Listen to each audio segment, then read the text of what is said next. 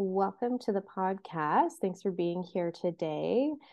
Today, we're going to be discussing postnatal depletion, and then I believe we'll dive into the realm of like colic and a little bit down that road. But did you want to quickly just introduce yourself to the audience?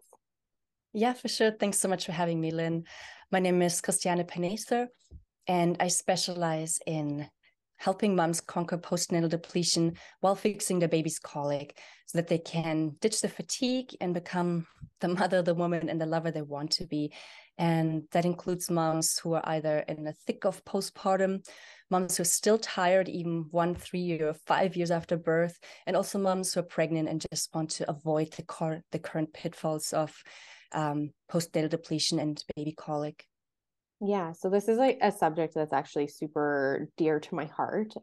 Your client avatar or your ideal client was me, my third baby in. So I thought that I totally had everything covered, that I knew everything that there could be about pregnancy, being a mom, having, normal pregnancies and what we could classify as normal babies, and then having a colicky baby and feeling just completely destroyed after having a third baby.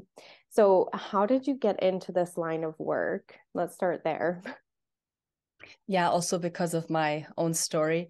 I was already a nutritionist since 2013 and found it hard for holistic because I wanted to help others. But once I became a mom, I really hit a new wall of difficulty.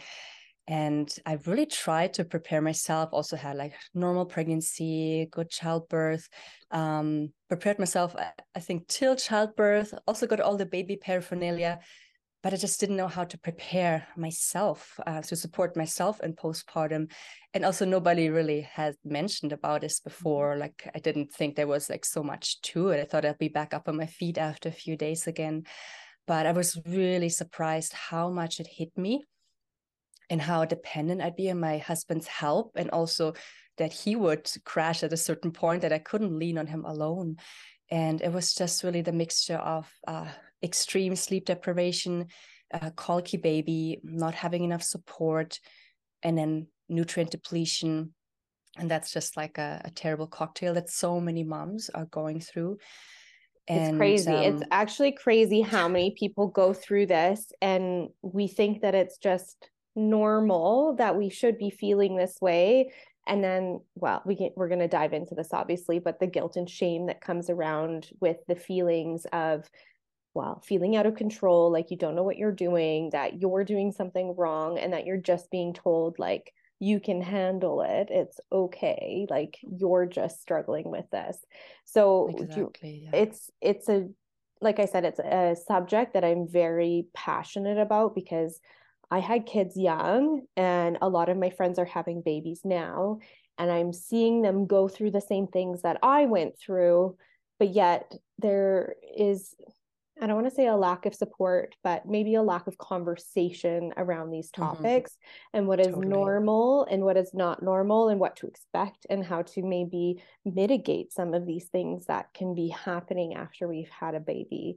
So do you want to just explain what postnatal depletion is? Because this is something maybe the listeners haven't heard before, but postnatal depression and all of those things are kind of talked about quite a bit now, let's say. So what is postnatal depletion? Yeah, good question, because often people only know the term postpartum depression, and it's actually a syndrome that's touching all spheres of a mother's life, from physical, mental, emotional, relationships, work, home, sleep, hormones, digestion, libido, and so on. So it's a little bit hard to pinpoint sometimes, because you can't just like take one blood test and, oh, you got postnatal depletion or not. However, it's estimated by experts that at least 50% of moms have postnatal depletion. So that's like 1 out of 2 mothers, basically. And that can be on a severe end of the spectrum or on a light end of the spectrum. Right. And you're right, it is like people see it as normal, but it's not really normal. It's just very common. But I don't think there's anything normal about this. And like how it comes to this is basically like let's start with, I mean, women are already depleted often when they enter pregnancy with this high-paced lifestyle and already maxed out. Then they grow this human being for 9 months from their own resources. Then they go through childbirth, which is really a major transcendental and taxing experience for a woman. Then when they should actually recover from all of this, they take care of this baby for 24/7, basically, and most moms don't have enough support. Then if you breastfeed, you also still give your resources to keep on growing that baby human just outside of your body. And there's just never the chance to catch up. So that depletion just compounds with the lack of nutrients, the lack of sleep, the lack of support.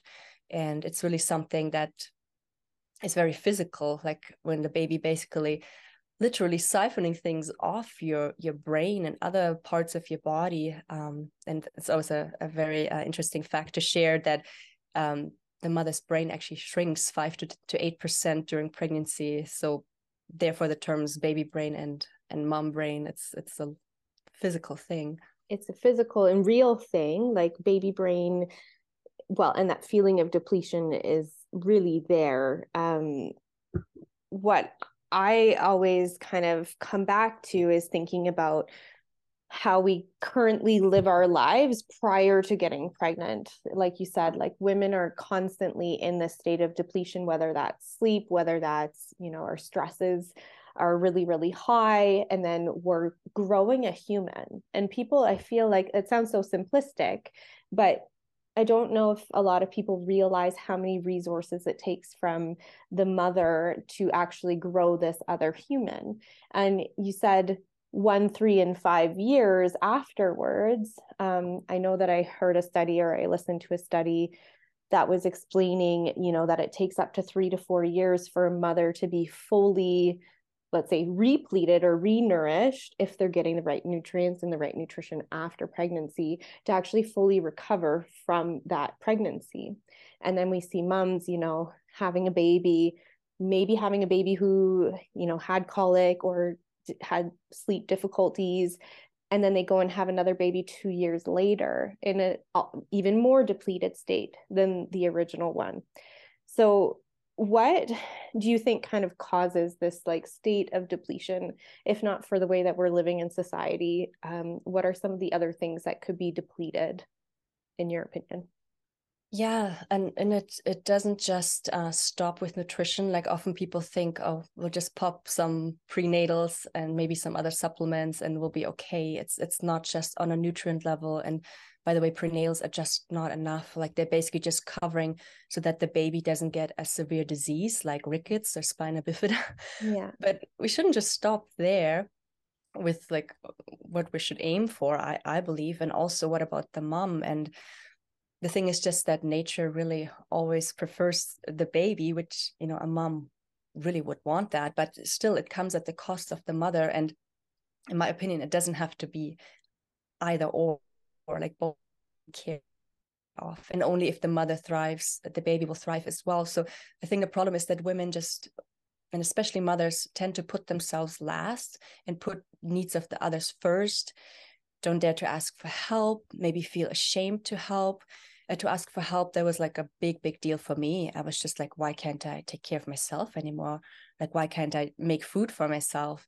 And to actually ask for support. So I think this female pattern already exists before we become mothers. And then when we're mothers, we are just in this absolute selfless state, totally altruistic, only take care of the baby. I remember how like at about 3 weeks after birth, like my husband was looking at me and like I had like really brown teeth, and I didn't know that it was from the iron supplement. I thought it was just from the depletion, and like my face was all fallen in, and I took a picture actually that then I depleted. I deleted later, but I just remember how I just said, oh, it doesn't matter, like as long as the baby's healthy, like I'd got everything I could ask for, and I just had no desire to actually take care of myself. And it's like almost went in like not a good direction, of course. So anyways, I'm going on and on, but no, but that's a question. that's absolutely it. And then the fact that it affects so many other aspects of our life, like you're trying to maintain a marriage, right? With this new little being added into it, you're feeling depleted, and then that adds into the stress and maybe the dynamic shifting within the family too, because the husband has to take on a different role. The mom might feel guilty that you're, putting, if you're catching the fact that you're fatigued and exhausted and need just a day to yourself, and the husband is maybe picking up some of the slack with the baby, you then feel guilty that you're not spending time with your husband or the baby. And so it kind of gets into this whole shame and guilt side of not feeling well and maybe still not taking care of yourself. I don't know if you found that was the same for you, but it took a really long time for me to feel like I could find balance between spending time with the family, spending time with my husband, and then also, taking care of myself. Yeah, totally. Yeah, that was a big thing for us as well. And it took me a long time to realize that if I don't take care of myself, my baby's not going to be thriving, and my husband also won't be thriving. Like at first I always thought, and so many women think that if we take a little bit of time or ask for support or spend some money on our self-care, on our health, that would take away from the baby somehow and from the family. But the baby will always feel when the mother's not well, and including the husband as well. So that really took me, like I really actually had to literally break down on the floor crying. And I always talk about this low point where it really clicked for me, and I had my baby in my arm and my husband came rushing. What's wrong with the baby? And I really started losing it at him and said, well, the baby is okay. I'm not okay. I need help.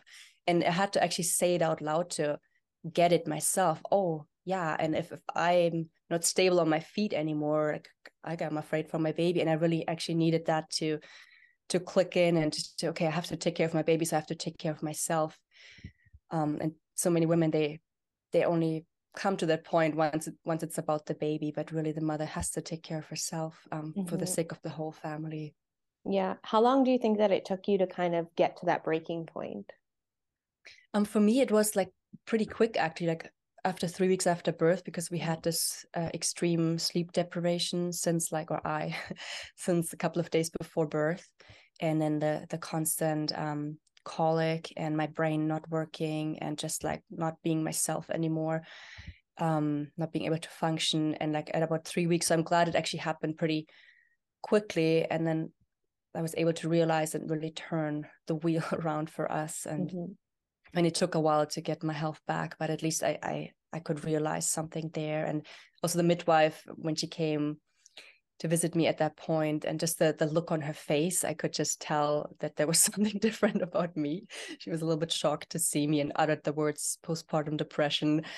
And I could just see, okay, I would have gone down that road if I wouldn't have had that realization then.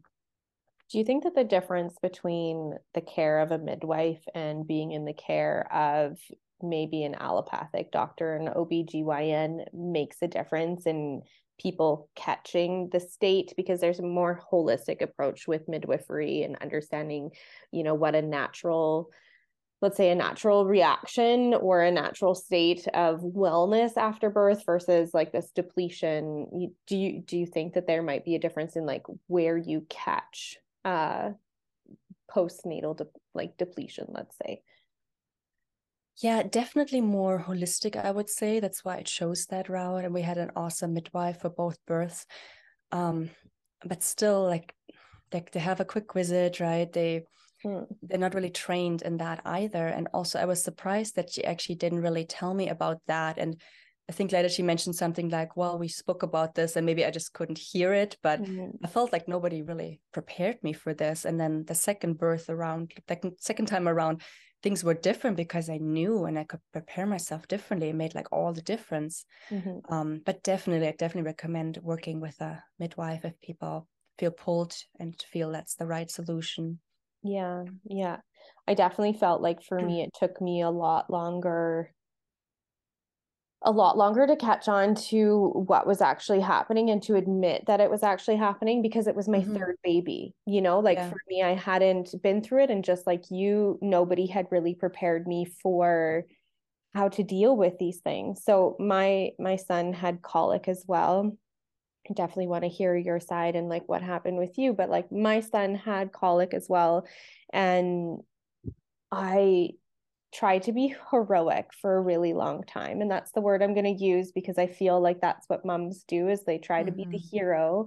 And it sounds really like lofty, but I don't think I really started having a breakdown until my son was like 2, kind of like we definitely had issues with sleep. Like I don't think my son slept for the first year of his life.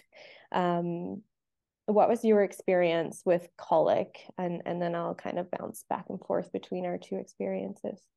Yeah, I'd love to hear your story, Lynn. Our experience was that she'd just like scream for hours every night till like 4 or 5 o'clock in the morning while we did like everything, like of course all the obvious things and bouncing, rocking, walking, even driving around in the middle of the night. And we ate like wholesome and healthy, but I just didn't think it would make such a difference. Now I know that just the baby's brand new digestive system is so super sensitive even to so-called healthy foods, but if the baby's just not ready, and it doesn't even have to mean their food sensitivities right away, like it can definitely develop into that, but it's just a baby's system is not ready at that time for many foods, and they just come through the breast milk just the same way. And it's just something I didn't know, and only after we like took care of really the root cause, it made all the difference. And she slept, and her temper was totally different, but it took a while to get to that, especially because it can be so individual from baby to baby and being able to read the symptoms. 100%. Yeah. I feel like because when I had my third son, I was just going through nutrition school. And so I was hearing all of this information and really digging into it. Obviously, colic, it's very well known that colic exists, right? Like the doctor that I went to see was like, yeah, this is normal. Colic's normal. Here's a few things you can shift, like not drinking dairy, not eating dairy products, shifting out spicy foods and playing around with those few things. But when I brought the topic of, proteins coming through breast milk, when I would talk to, let's say, like a lactation consultant or a midwife, they'd be like, heck yes, this absolutely happens. And then when I would go to the doctor for some more like support, because I was totally lost as to what to do for my poor child who wasn't sleeping, wasn't eating well, would throw up all the time, and just got kind of crickets on that end. And so it was a lot of experimentation on our end to try and figure out what it was. And we went down the naturopathic route and found out that everything that I had food sensitivities to, my son was actually allergic to.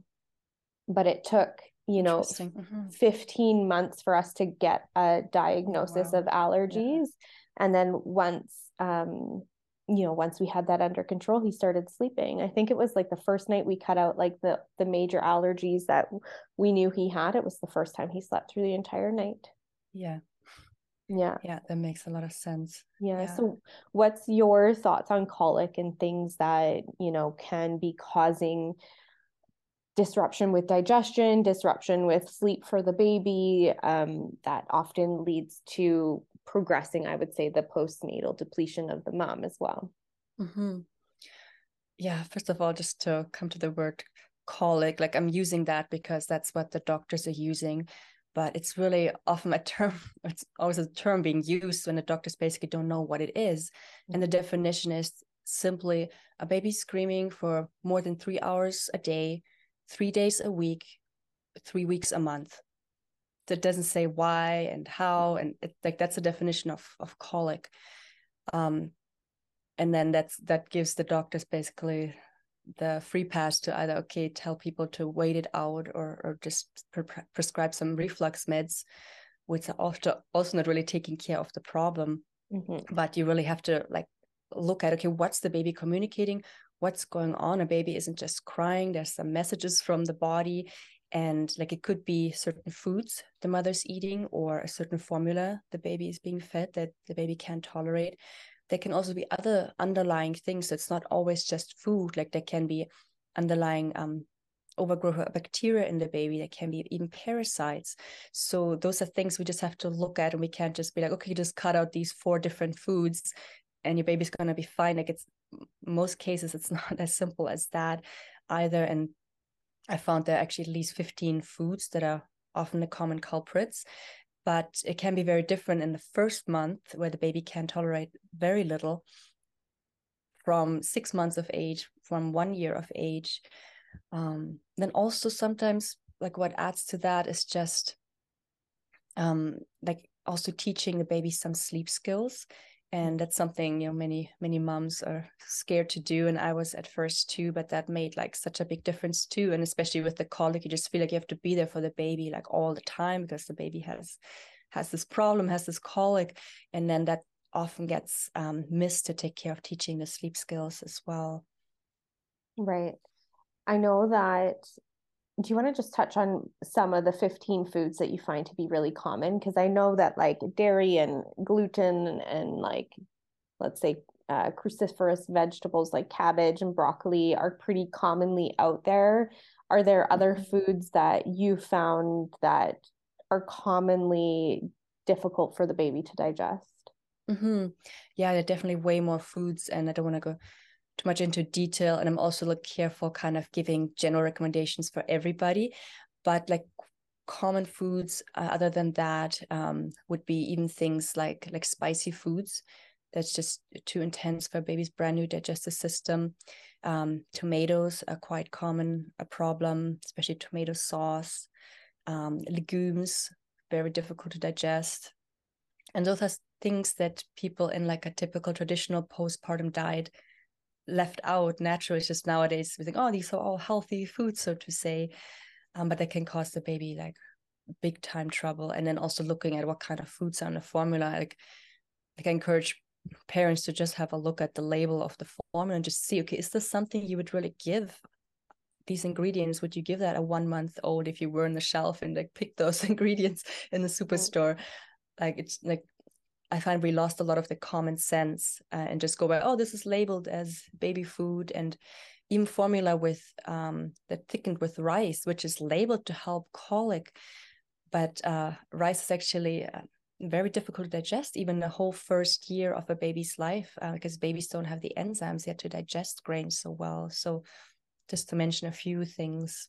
Right. And those are recommended as some of the first foods for babies, right? Like rice cereal, the rice porridge, the mixtures of grains with meat, and then tomato sauce, which, I found I made a lot of my own baby food, obviously, with a child who had allergies. I really had no option, but I don't think that people realize even that enzymatic factor and the microbiome that the baby is slowly building over time. And some of the other factors that can go along with that is like, what was the health of the mom's digestive system and, immune system and microbiome before she got pregnant, that passes on to the baby. And if she's compromised, which is what I think happened to me actually, what is that going to do for the baby, right? Other things that we found helpful were probiotics, rebalancing the gut, giving more nourishing foods. I'm not sure what you recommend as first foods for baby or for mom postpartum, but, a lot of nourishing foods people don't maybe think about. What are some of your recommendations for those? Yeah, like in general, it would be really foods that are easy to digest, warming foods, foods that are nutrient dense, and foods that are high in fats. And that's what you want to give a mom in postpartum, and a mom that's recovering from birth and breastfeeding. Yeah. I don't think a lot of people realize how hungry they're going to be in that like 6-week postpartum postpartum period, is like what really what the support needs to look like around that, 6 weeks pre baby and then 6 weeks postpartum as well. I don't know what your suggestions are around that, but for me it's always like you should be stockpiling healthy food and getting ready for that transition so that you're fully prepared. So like I always recommend, moms get like meal trains or something together with recipes that are, more nourishing, obviously. But what other support things can parents do? We've already kind of explained like what our experience was with maybe lack of help and lack of support from people that we would look up to, let's say like our midwife or our doctor, for the support around colic and depletion. But what are some other support pieces that parents can ask for? Yeah, good question. And like food, funnily, was one of the things I just didn't think about. I just thought, oh, that's something I can handle. I can make my own healthy foods. I totally missed that. So I definitely recommend moms either like getting a meal train or both, like double cooking, making double batches and freezing part of that. And part of that is really, I found, is to be able to even reach out and ask for that. Like I actually had to ask a friend, would you mind organizing a meal train? Because they didn't know I wasn't doing well. And I actually had to admit I need help. And then the food came.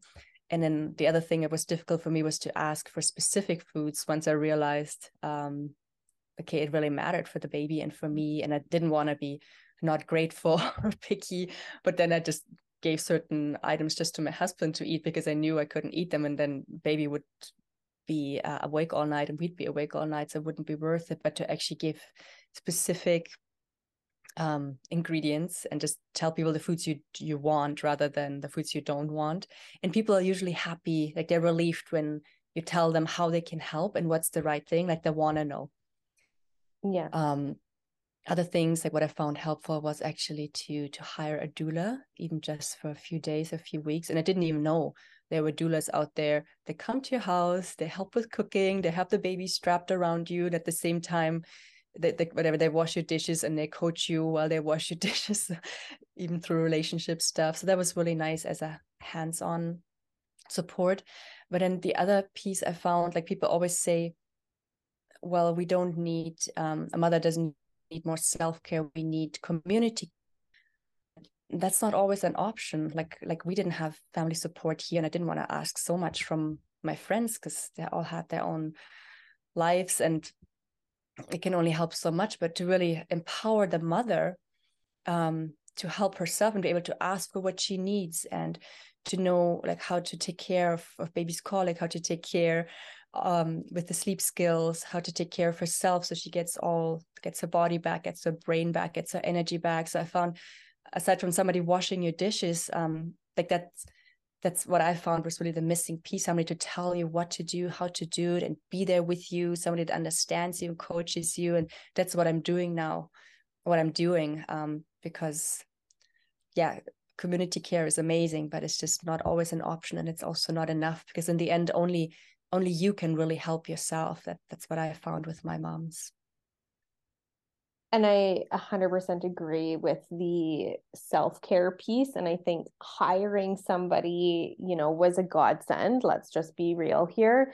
I know that I've had conversations with people around, the anxiety around hiring a person and them coming into the house. Also, maybe a partner not understanding why a woman who's supposed to be, on mat leave, taking care of the baby and fully capable, why she just can't handle it.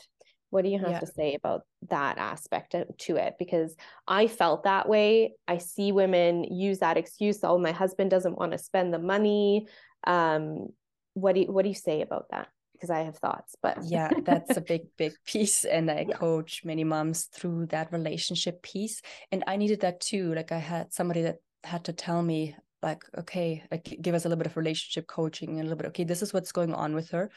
This is what's going on with him. And you guys aren't against each other.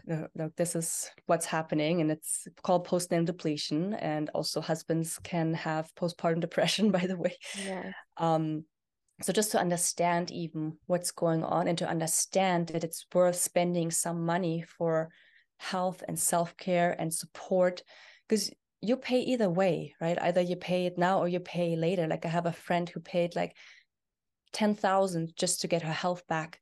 And she was a healthy, conscious person, so to say, but she ended up in a mental hospital in postpartum just after one baby. And this story is just so common.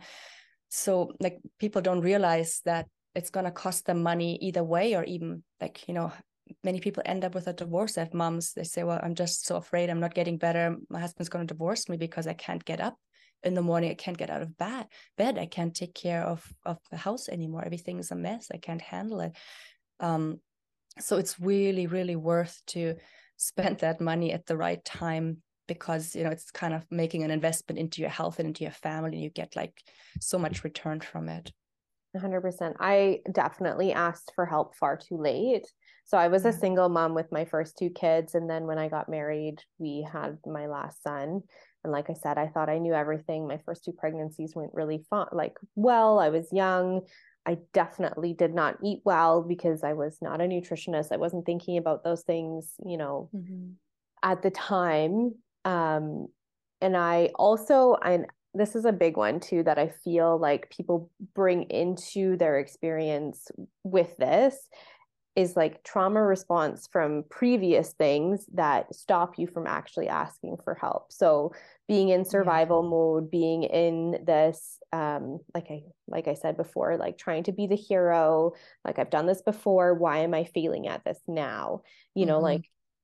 So this doesn't just happen obviously with first babies. It can happen, multiple babies in as well. And like you said, I'm still paying for it. My son is 8 years old and I am still recovering.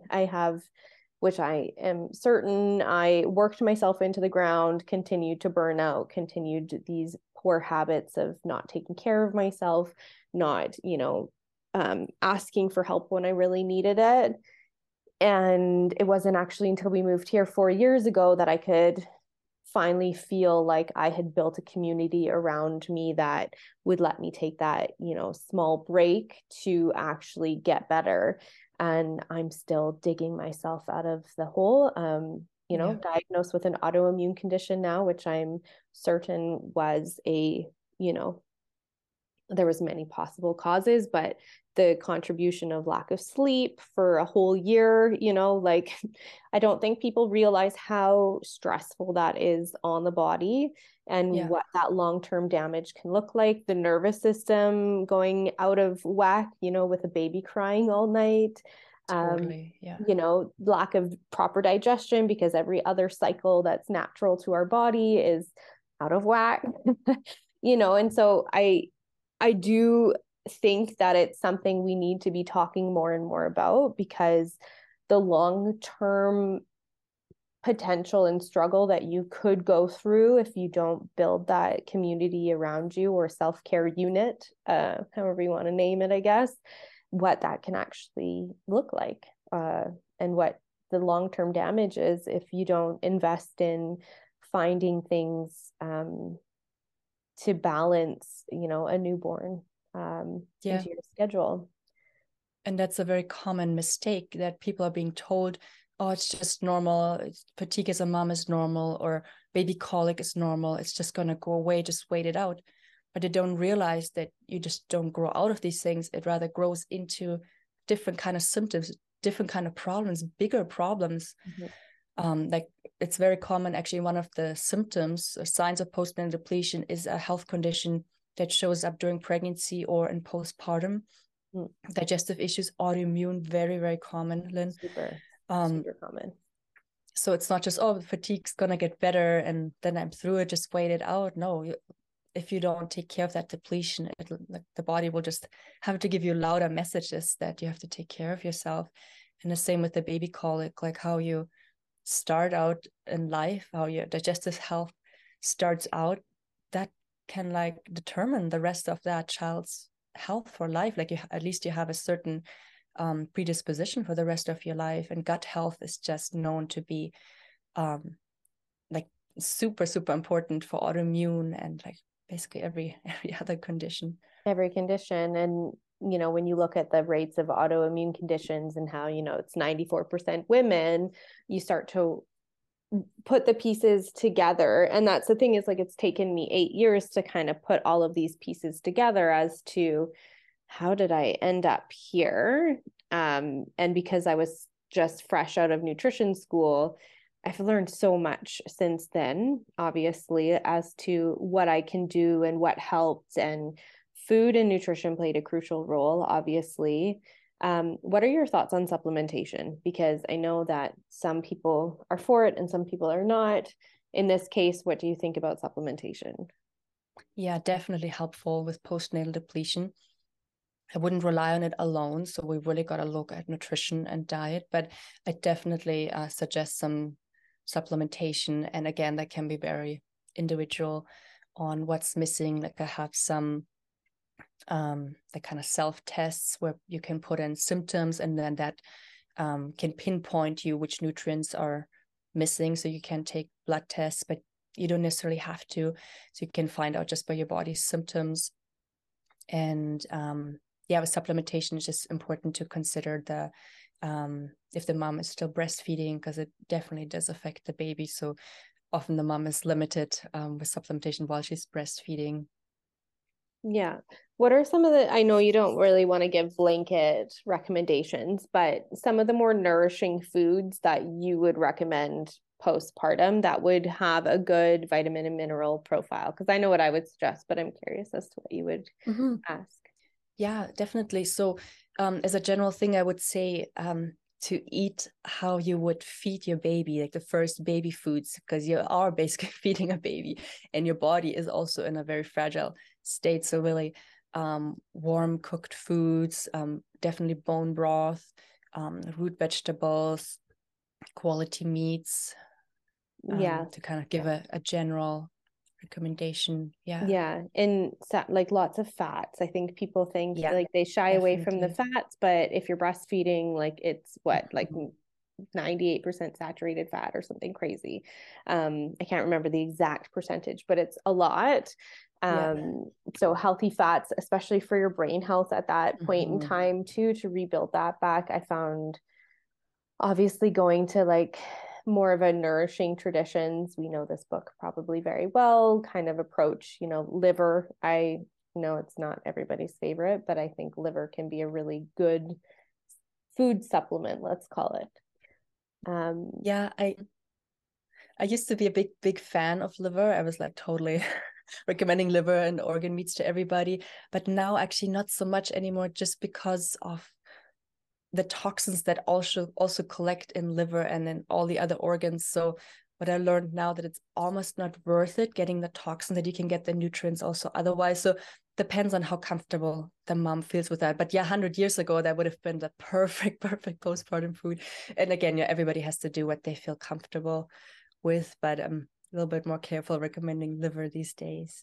Yeah, definitely. I mean, if we get down to the source of food, like that's for me, like knowing your farmer, knowing where your meat is coming from, knowing, what the toxin load is. If you can get a pasture raised, calf, for example, versus calf liver, for example, versus, obviously not a CAFO, like a confined feedlot cow liver, but yes, definitely, if you can get a good source for it, they're supplemented now too. Like you can get a supplement with liver and organ meats from pasture raised animals that have hopefully less toxins because they're raised well. But yeah, it's a tricky thing because of the way that our food system is heading. That's a big subject to get into, but I definitely think, well, even muscle meats, you have to be careful where you're sourcing those from as well. Totally, yeah.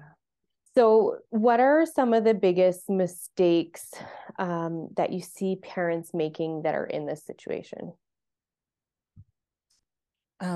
First of all, like not doing anything and just toughening it out and just pushing through.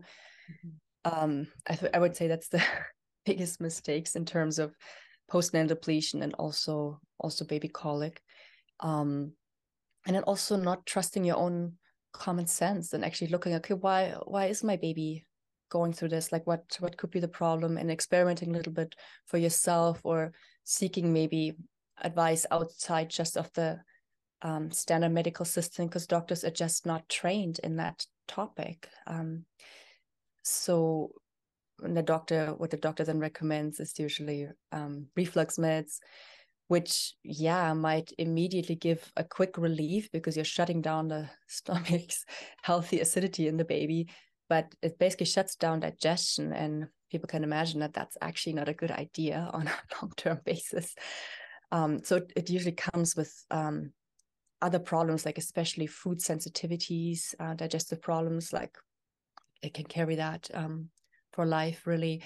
And the other thing is what they put moms on is usually anxiety meds, which again can maybe help immediately if it's just too much for you to handle and just need support like right now. But on a long-term basis, again, it's not taking care of the problem, and you're just suppressing what's actually going on in that mom. You're just numbing all those feelings, all those traumas. So I find that's a really important aspect of taking care of a mom with postnatal depletion, to really look into the nervous system, all the stresses, the trauma, that maybe energetic blocks to healing and all of that. So I think one of the major mistakes is just to just look at things at the surface and just label it as this is normal, and not really looking at, okay, what's actually going on and how can we help a mother and baby in this situation.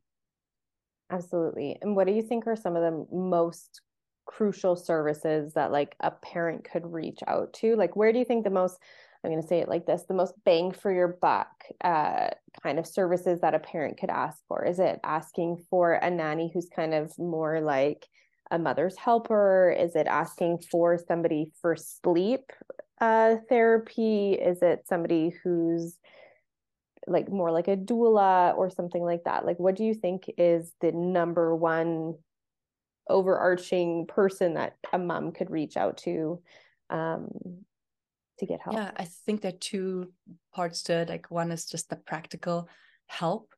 If that's an auntie or a neighbor or a friend or a doula, just somebody that just helps you practically through that overwhelming situation. And then number two is just somebody that knows whatever health practitioner or coach you choose that can help you just tell you, okay, what are the things I need to do? What are the steps to get me out of this, to get my energy back, to get my baby healthy again? And when I asked many moms, they always said like a community, and even just online community, would be just so amazing, and many people are part of that, and I'm offering that as well, just to be part of a support system of just somebody you can talk to, somebody that knows what you're going through, that agrees, okay, we're not crazy, this is not just in our head, and this is just some things that are working for us. And then I just say, like, pick a mentor. Like if that's, I mean, a midwife doesn't really give that support. It could be a doula. It could be what I'm doing online. Just somebody you resonate with that can guide you through this tough period in your life. Yeah, I hear a lot though, like the mom's ready to take this step, but the dad doesn't quite fully understand it. Like, what's your advice? Like, I know we kind of covered this, but I do think that it's, for me, it was hard to at first get my husband to understand what was happening, because he was out of the house a lot. He couldn't really fully grasp obviously all the symptoms that come with this, not just fatigue, but the body pain, the crazy amount of sleep that I was needing, just not being able to like get out of bed. Like what's your advice? Because mine was just to go out and hire somebody and just have done with it and deal with like the consequences of the financial aspect and all of those things later, because I couldn't keep going. Yeah. I think a good idea is to find out what is it that the husband would like, because they're affected too, right? It affects them. They're tired too, and they're exhausted, and their nervous system's affected, and they want their wife back, and they want their peace at home back, and they want their lover back, and like the motivation for a dad can be a little bit different. So it's just kind of good to have somebody that can coach a couple through to say, okay, well, this, by the way, this is what's going on with your wife actually, and this is serious, and so on. And this is, you know, like, just make them aware of their own situation and what would be helpful to get them out. And then this isn't just something to help the woman, the mother, but to help the whole family, and what the consequences are of not taking care of this. So like we needed somebody that could talk to us kind of from the outside. And that's what I do now with couples a lot, because if the mom tries to explain and convince the husband, often that doesn't work so well, depending on how open the husband is, how much he can understand. I feel like eventually they come around and they can see it, but it all depends on, you know, schedule and whether or not the husband is around, or whether or not it's serious. You said that, and I think I want to kind of hit that home, is like, this is a serious thing. In my opinion, it falls under like a medical thing. Like, this is actually something medically, your wife is depleted and in all sense of the matter, and that it's serious, and that this can become even more serious if you don't, you know, if my husband was sitting right here, he'd be like, we're still in this, like, we're still in it 8 years later. And it's something that I think cannot be stressed enough, that it's something you're going to be dealing with if you don't nip it right in the bud at the beginning. Yeah, totally. And I find it's just so helpful, that phrase, okay, you're paying either way. Like, we think we're saving money, but it's leading moms down the wrong path. I find just all this, when they Google postnatal depletion, all that comes up is, oh, just take some supplements. And by the way, I'm selling those supplements. I'd be very careful with those kind of Google advice. And it's really leading women down the wrong path, thinking, oh, that's all I have to do.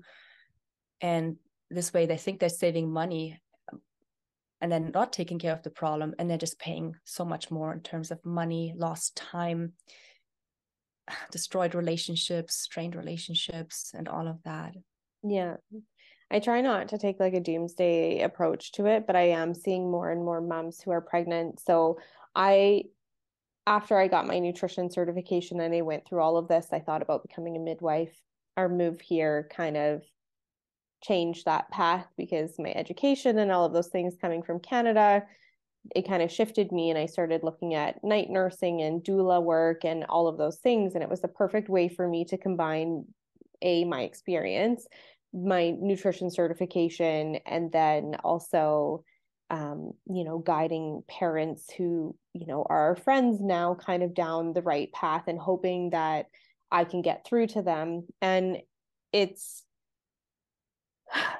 it's a challenge to get people to understand the depth and importance of what they're dealing with. And I often say, you know, like, this is something that is going to take you 4 to 5 years of, you know, managing. This is part of it. And I feel like, with the way that our food system is, our food's depleted nutritionally, the way that we work in society, a 9 to 5 position, and we keep that up right until the end of our pregnancy. And then when we come out of it, we're not taking time for ourselves. One of the first questions I always ask my friends are, do you have time for yourself right now? Like, have you taken that break to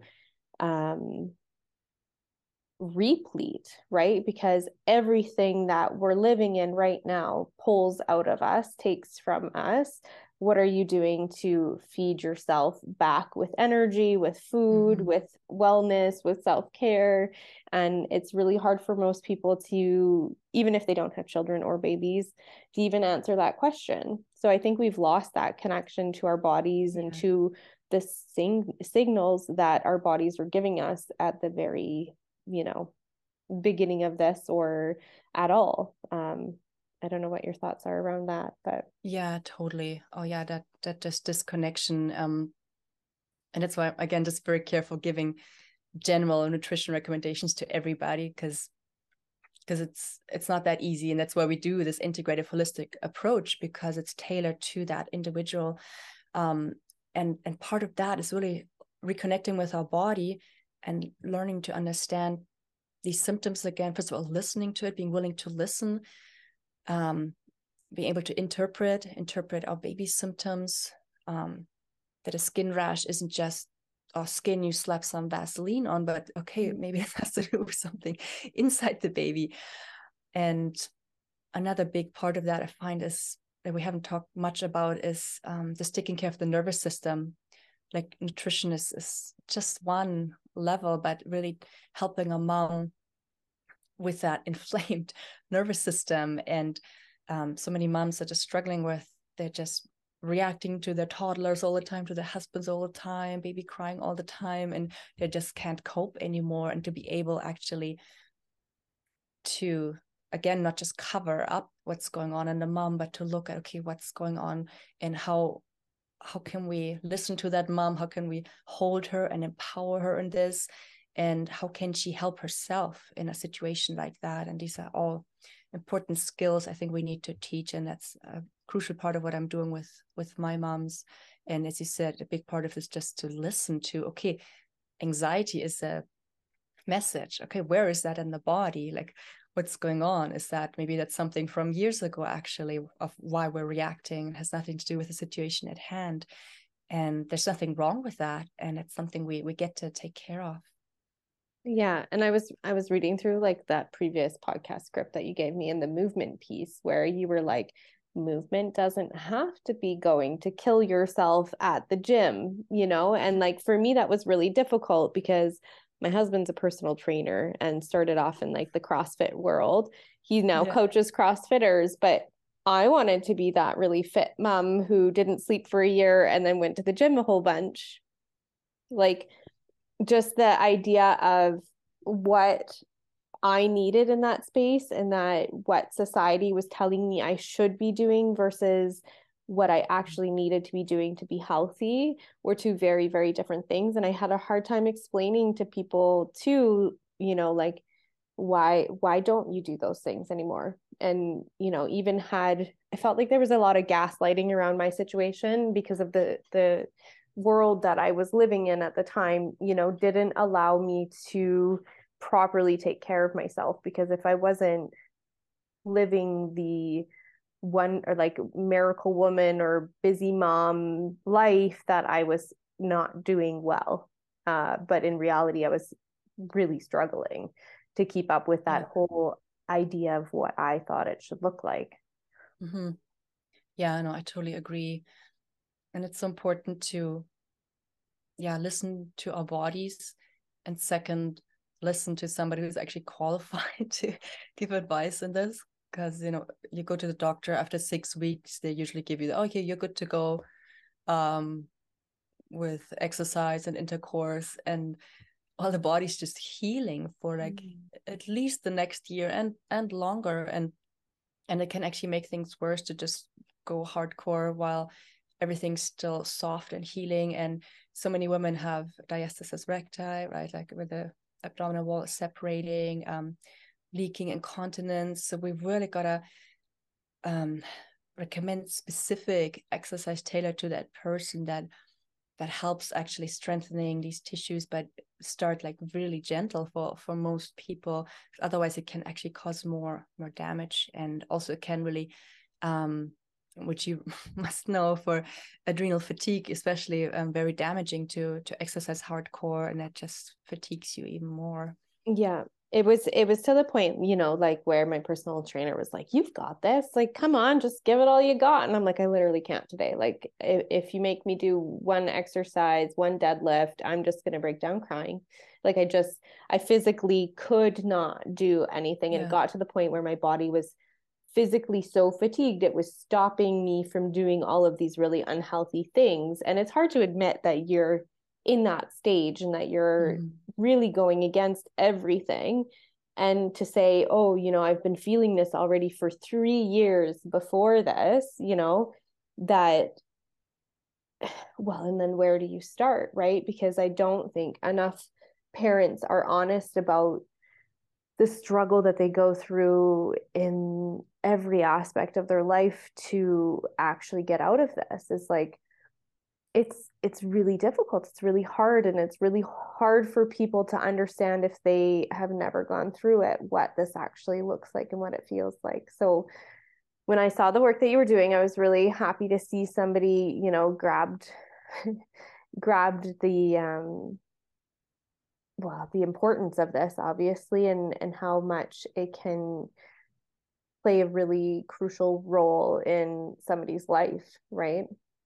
Yeah. Um, And Go the thing ahead. was, there was just not much out there when I was going through this. Like I was actually looking and researching, and I just Mhm. like, how could I have overlooked this? And now I'm in this. How do I get out of this? Okay, this is a thing. This isn't just in my head. And to even find information on it, and it's just unbelievable actually that it's getting only slowly some attention in the medical world as well, while it's not a new issue at all.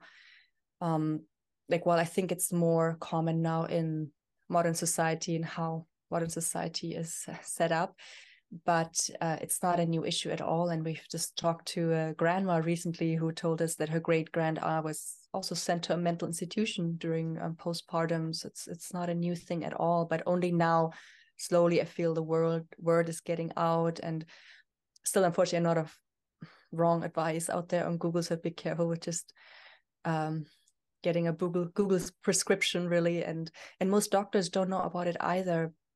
So I really feel it's important we talk about this and share about this, and get moms the right level of support they need. Absolutely. Is there a particularly like, or not a particularly, is there a particular story that you have experienced with a client, or like a little case study that you can give the listeners that maybe gives people hope? Uh, because I know it can all sound like we're like, this is very serious, it's very like important that we share this information, but there are ways out of it. Do you have like a case study that you like to share, or? Oh yeah, lots. Like I take about 3 months with the women I work with. So usually after 3 months, they're doing like that much better. Like most people get better after a few days in terms of getting the energy back, helping their baby with their colic.